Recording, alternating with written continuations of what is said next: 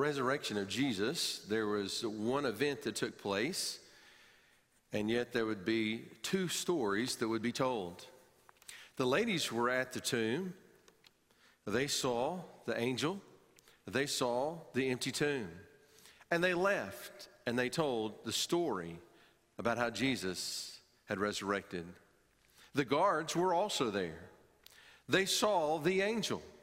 They saw the stone rolled away. They saw the tomb. And yet, as we see in our passage today, they would go on to tell a very different story. So today, as we contemplate this passage, I just want to invite you to think about one question today, one very simple question. What is your story? There's a lot of stories that we'll hear in America today as we talk to different people. Some may say, I've heard that Jesus rose from the dead, and I've heard of the Tooth Fairy and the Easter Bunny and read lots of fairy tales. I don't know if you've ever heard anybody with that kind of cynicism before, but I have. That's one story we might hear. Here's another story you might hear. I've heard that Jesus rose from the dead. It's a good story. It helps a lot of people. But I don't need a religious crutch. Heard that story in college. Not all stories drip with this kind of cynicism. Now, some are worse. Some are characterized by just sheer apathy. They sound something like this. Yes, I know that Jesus died and rose from the dead, but I got a motorcycle. Believe it or not, I heard that story in Atlanta. A gentleman as serious as a heart attack. He said, but I've got a motorcycle. Meaning that Sunday was his day to ride. Didn't have time to gather in church, worship. That was an important day of leisure for him. And some stories reveal hearts that have been exposed to just enough of the gospel to inoculate them against the real thing. Here's how one of those stories might sound. Yes, I love the story of Jesus. Me and my family go to church every Easter to celebrate. It's always such a nice service. So the question is, what is our story? Do we believe that Jesus actually rose from the dead? And how is that currently impacting how we live? So let's look at the passage today, Matthew chapter 28, beginning in verse 11. And we see the guards and how they developed their story. And as you listen to how this came about, I want to give you one more story. It's straight out of the Bible. It's the story of Peter and John, the two disciples that ran to the tomb and saw it empty as well. Their story is recorded in Acts chapter 4, verses 18 through 20. It says, so they called them in and charged them not to speak or teach at all in the name of Jesus.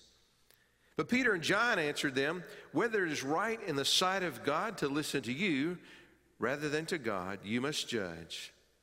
Now listen to this. Here's their story. For we cannot but speak of what we have seen and heard. Matthew chapter 28, beginning in verse 11. Would you join me in standing as we read our text for today? It says, while they were going, meaning while the women who had believed were going to tell the other disciples, while they were going, behold, some of the guard went into the city and told the chief priests all that had taken place. And when they had assembled with the elders and taken counsel, they gave a sufficient sum of money to the soldiers and said, tell people, his disciples came by night and stole him away while we were asleep. And if this comes to the governor's ears, we will satisfy him and keep you out of trouble. So they took the money and did as they were directed. And this story has been spread among the Jews to this day. Let's pray together. God, help us today to understand what took place between the guards, these Jewish leaders. And Father, I pray that we would not only just leave here with our own story, but that we would live it. Help us to be constantly talking about Jesus and what he has done for us.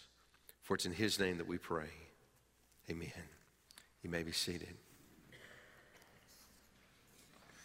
Well, the Bible makes it pretty clear that the guards knew what had taken place.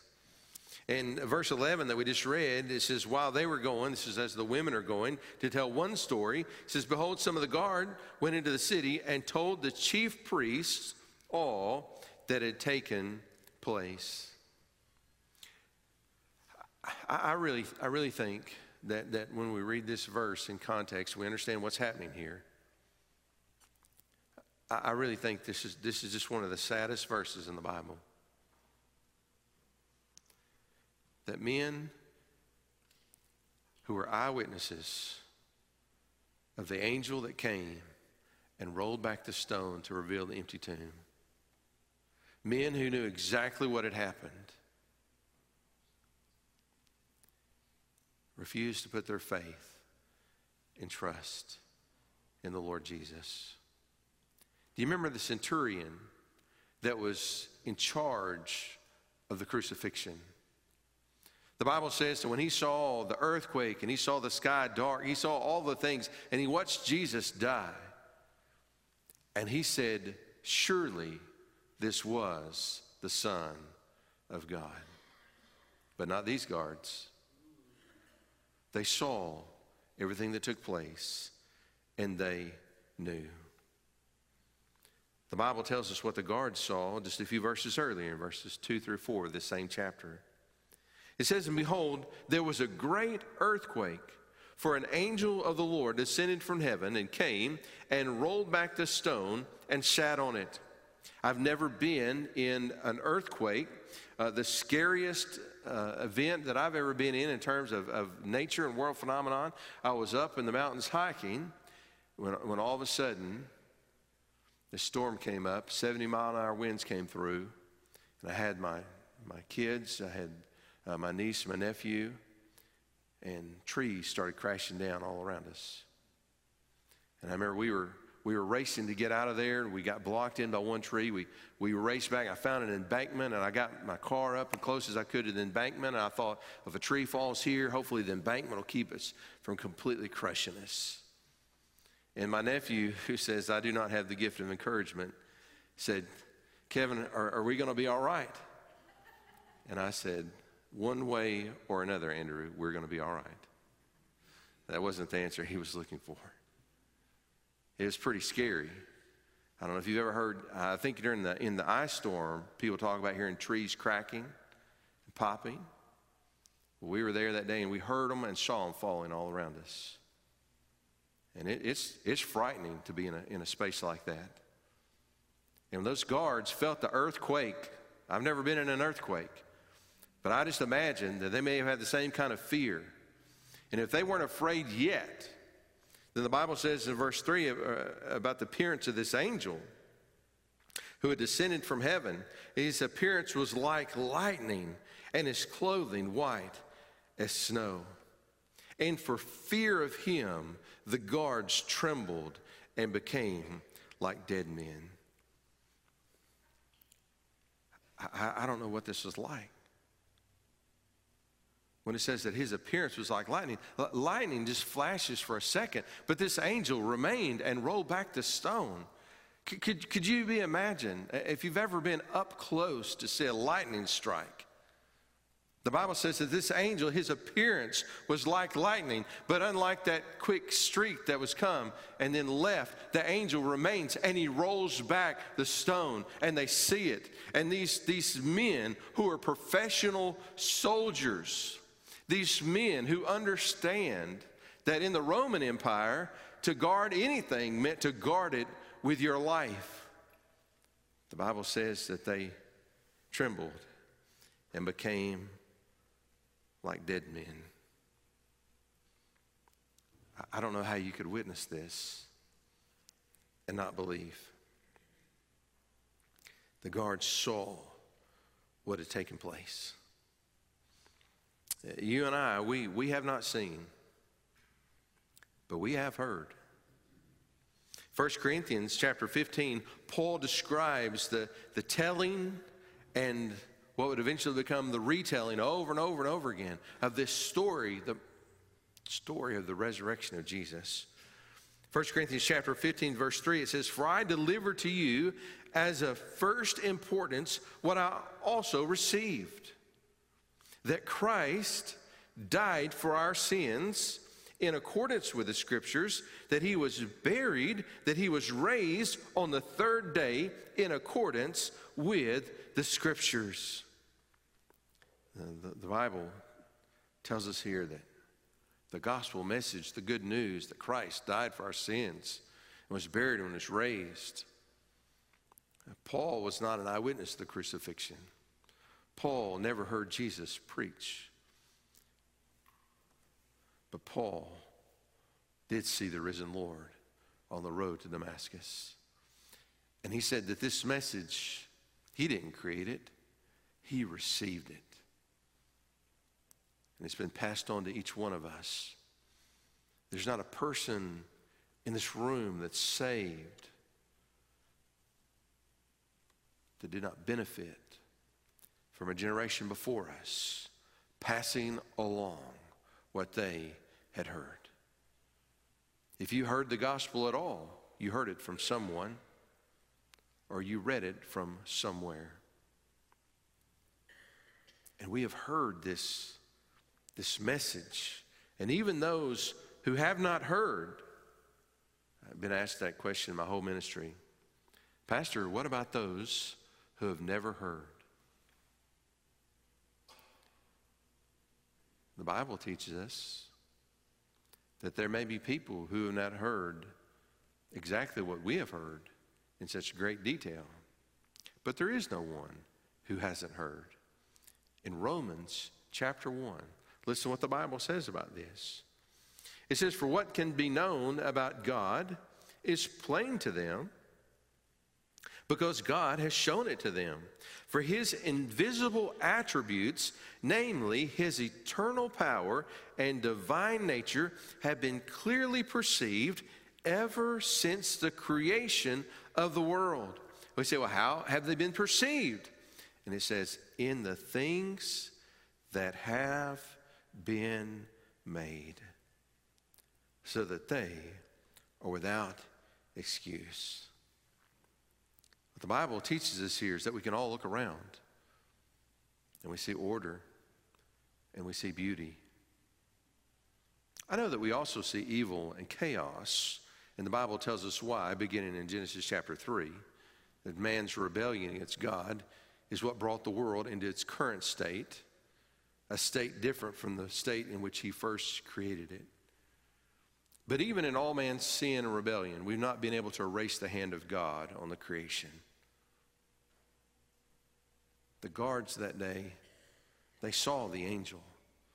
They watched the stone be rolled back, and they saw into an empty tomb.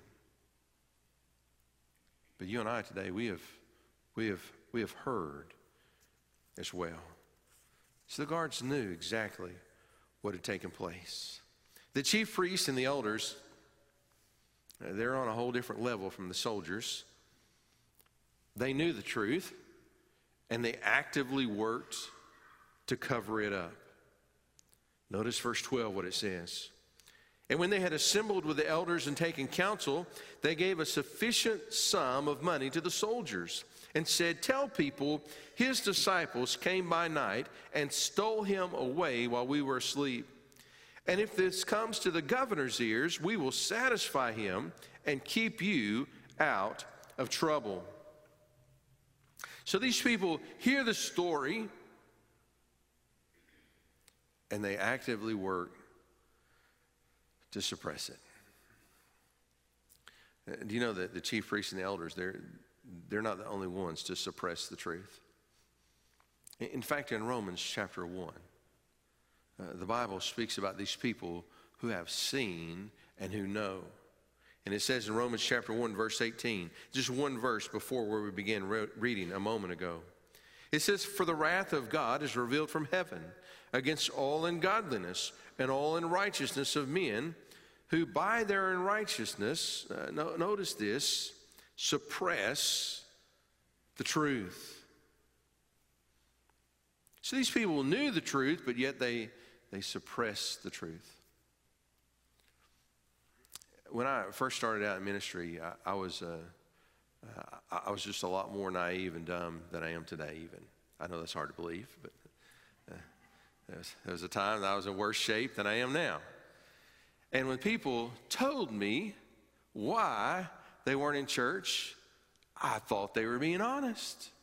And I remember this first church that I served, and I wasn't the pastor, I was on staff, and I taught to different people in the community, and they said, this is why they didn't go to church, and they had been down there, and this had happened, and so, man, I just went on a mission, and I went and fixed that and changed it. And I went back, and I said, hey, we got this worked out. I know you hate the green carpet, but we put in the red carpet you asked for. And they say, well, it's not the right shade. And I'm making up the carpet, but it was about that silly. And I began to hear excuse after excuse after excuse, and I began to realize that none of these things had anything to do with why they weren't really in church or serving the Lord. You see, I believe that there's a time in our life when God reveals himself to us. A time when he speaks to us and he draws us.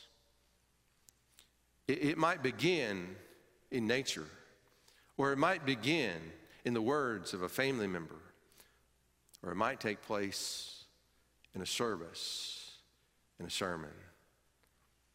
I remember the time of my life when for the very first time a light came on for me and I understood. I was raised in church. I liked church. Church was very pleasant for me. My grandparents went there. All their friends went there. They were just super nice to me. My idea of church was just a great place to meet nice little old ladies who would give you candy, and there was great cookies and Kool-Aid at Vacation Bible School, and we made all these really nice things with little popsicle sticks, and I really liked church. It was just a really nice place. But I didn't understand what it was about or why we were there until I was 9 years old. And we had a young preacher come and preach revival that week, and he started on Sunday morning, and he went through Friday night, and I really liked him. He was really interesting. I just continually listened. And on Sunday morning, I don't remember the sermon, but I'm sure it was a great sermon knowing him. I still didn't understand. And Sunday night I came, and I still didn't understand. I remember him talking about how the Lord had blessed him and provided for him as a full-time evangelist. I still remember that to this day. Monday night I heard him. It's just all right.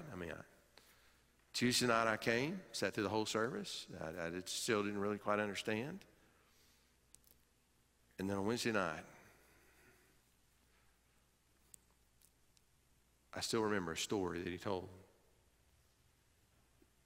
that God used just to turn a light on inside of me. And I remember knowing for the first time that I needed to be saved.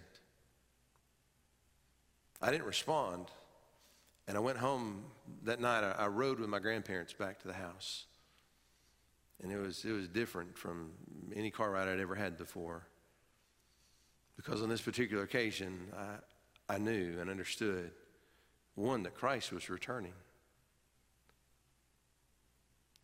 and that I needed to respond to him, and yet I had not. And it was Friday of that week, the very last service. And I came forward, and I gave my life to Christ. Everybody has a different story. Not everyone was raised in church. Not everybody even has a Bible-believing church in their community. But I believe there's a moment when God speaks into everyone's life. And we have to make a decision whether we're going to listen to that voice or whether we're going to suppress the truth. See, Pastor, why would anybody suppress the truth? There's a lot of reasons. One, because they don't want to conform to it. That's one reason people suppress the truth. They know it's true and they know it's right, but they don't want to conform to it. I've seen people my whole life who claimed to believe things until all of a sudden that thing applied to them, and then all of a sudden it was okay to do that. I've had people sit in my office, I just can't count how many times, and justify their sin to me, try to get me to give me my blessing and condone what they were doing. And none of us can do that. The Bible applies to us all. The truth is consistent, and God is calling us to conform ourselves to the image of his Son. We don't have the option of conforming Jesus to our image. We must conform to his image. So there's a lot of reasons why people know what is right, but yet don't want to embrace it. One, they don't want to conform to it. Two, people are not stupid. People know that following Jesus comes at a cost, and they don't want to pay that price of sacrifice or change. They don't want to give up pet sins. There's a lot of reasons that people today do exactly what the chief priests did. They know the truth,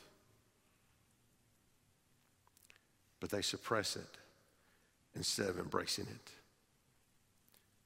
Do you know what would happen if one of those priests had openly professed his faith in Christ? He would have lost all power and all status. He would have gone from being one of the rulers of Israel to one of the members of that little outcast band of disciples of Jesus. And for some, it was a price that was just too high to pay. Not for all.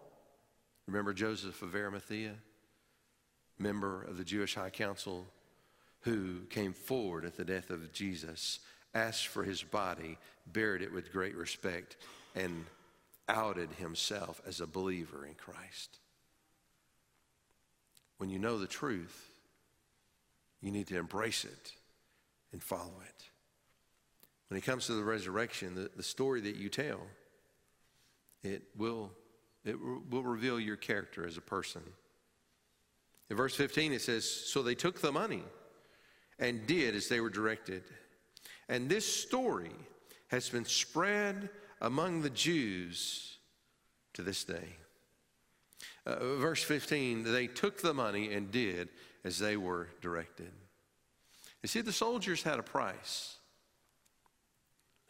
So the question I'd really ask you to think about this morning is, what is your price? Is it convenience, wealth, leisure time, to be liked by people? If you're going to follow Jesus, there are going to be times we got to sacrifice all those things to follow Jesus. I can tell you, following the Lord is definitely going to cut into your leisure time. If you follow the Lord, there's going to be times in your life that you're just going to be hated. And that's true. That's just true for every disciple. You say, "Pastor, there's just not a person in this world that hates me." Well, if you keep telling the story of Jesus, you're going to encounter some. It's going to cost you money. The Lord may call you to give up different things. But Jesus is worth it. He's that pearl of great price that he talked about in the parable. He's that treasure hidden in the field. He is worth whatever we must give up in this life to follow and pursue. And I want you to notice one last thing before we close. This is incredibly important. Your story, whether you understand this or not, your story will impact countless other people. Listen to what it says about the soldiers. So they took the money and did as they were directed, and this story has been spread among the Jews to this day. There's no telling how many people dismissed the preaching of the resurrection because they believed the false story concocted by the chief priests and told by the soldiers. I encounter people all the time that really just kind of want to be neutral in life. They just want to do their thing, fly under the radar, be left alone. But life doesn't work that way. But we can't help but affect those around us. And so I want you to understand that people are watching you. Your children, your grandchildren, your coworkers, your neighbors. People are watching and they're listening. And your story, or the lack thereof, will have a great impact on their life. Today, we could talk for hours of examples of people that God has used, that through their life and their testimony to bring hundreds, and in some cases thousands of people to faith in Christ. Your story about the resurrection is probably more important than you ever stop to contemplate on. So today, I hope that your story will be that you believe that Christ changed you, that he is worth following at any cost. And today, in faith, you're longing to see his return. That's my story. And I hope it'll become yours as well. Let's pray together. Father, we just give thanks today that there were others who believed and who told about the resurrection of Jesus. Lord, if there's anybody here today, anybody that's listening, maybe in the past they've never understood. Maybe in the past they've even suppressed the truth that they did understand. God, today, give them the faith, give them the courage to follow you with all their heart. Lord, for those of us that believe, make us bold witnesses so that we might impact others to come into your kingdom and to follow you. For it's in your Son's name that we pray. Amen. Today, as we close in song, I want to invite you to respond to the Lord. I don't know if you're saved or not. I mean, I look around this room and I see a lot of people that I see all kinds of fruit. I know they're saved, but I don't know about every single person here. And I'll be honest, I've gotten to the point that I can't even clearly see who sits in the back anymore. So you might even be here and I don't even know you're here. So I'm not going to assume that everybody here at an 8:30 service has put their faith and trust in Christ. But I do believe this with all my heart. There's no reason why you can't today. When Jesus died on the cross, he died for you. And when he rose from the dead, he conquered death for you, so that our hope is not just in this life alone. One day the Lord's going to return and he's going to resurrect us. We're going to see a new and a glorious body, the Bible says, a body like his. He has a home prepared for us in which we'll experience what God first intended this creation to be: peace, harmony, and fellowship with God. Now, you don't deserve to go there because you've sinned. That's the reason I don't deserve to go there either. But that's why Jesus died, was to pay for your sin. And so this morning, I want to invite you to accept that payment on faith and receive his forgiveness. One prayer, sincerely prayed from your heart, asking for forgiveness and committing your life to follow Christ, could change your future for all eternity. If you need help making that decision today, when we begin to sing, I want you to come meet me at the front and I'll help you pray. Maybe you're here today and you put your faith in Christ and you say, Pastor, your story is my story, but my story is a private story.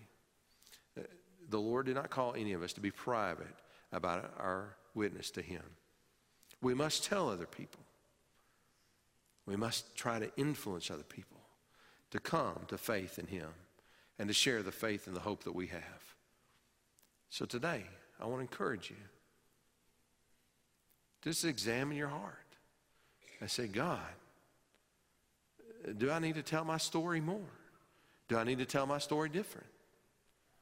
And God will speak to you, and he'll help you, and he'll empower you if you'll trust in him. So however you need to respond to the Lord, right now is the time to do that as we sing. Let's stand together.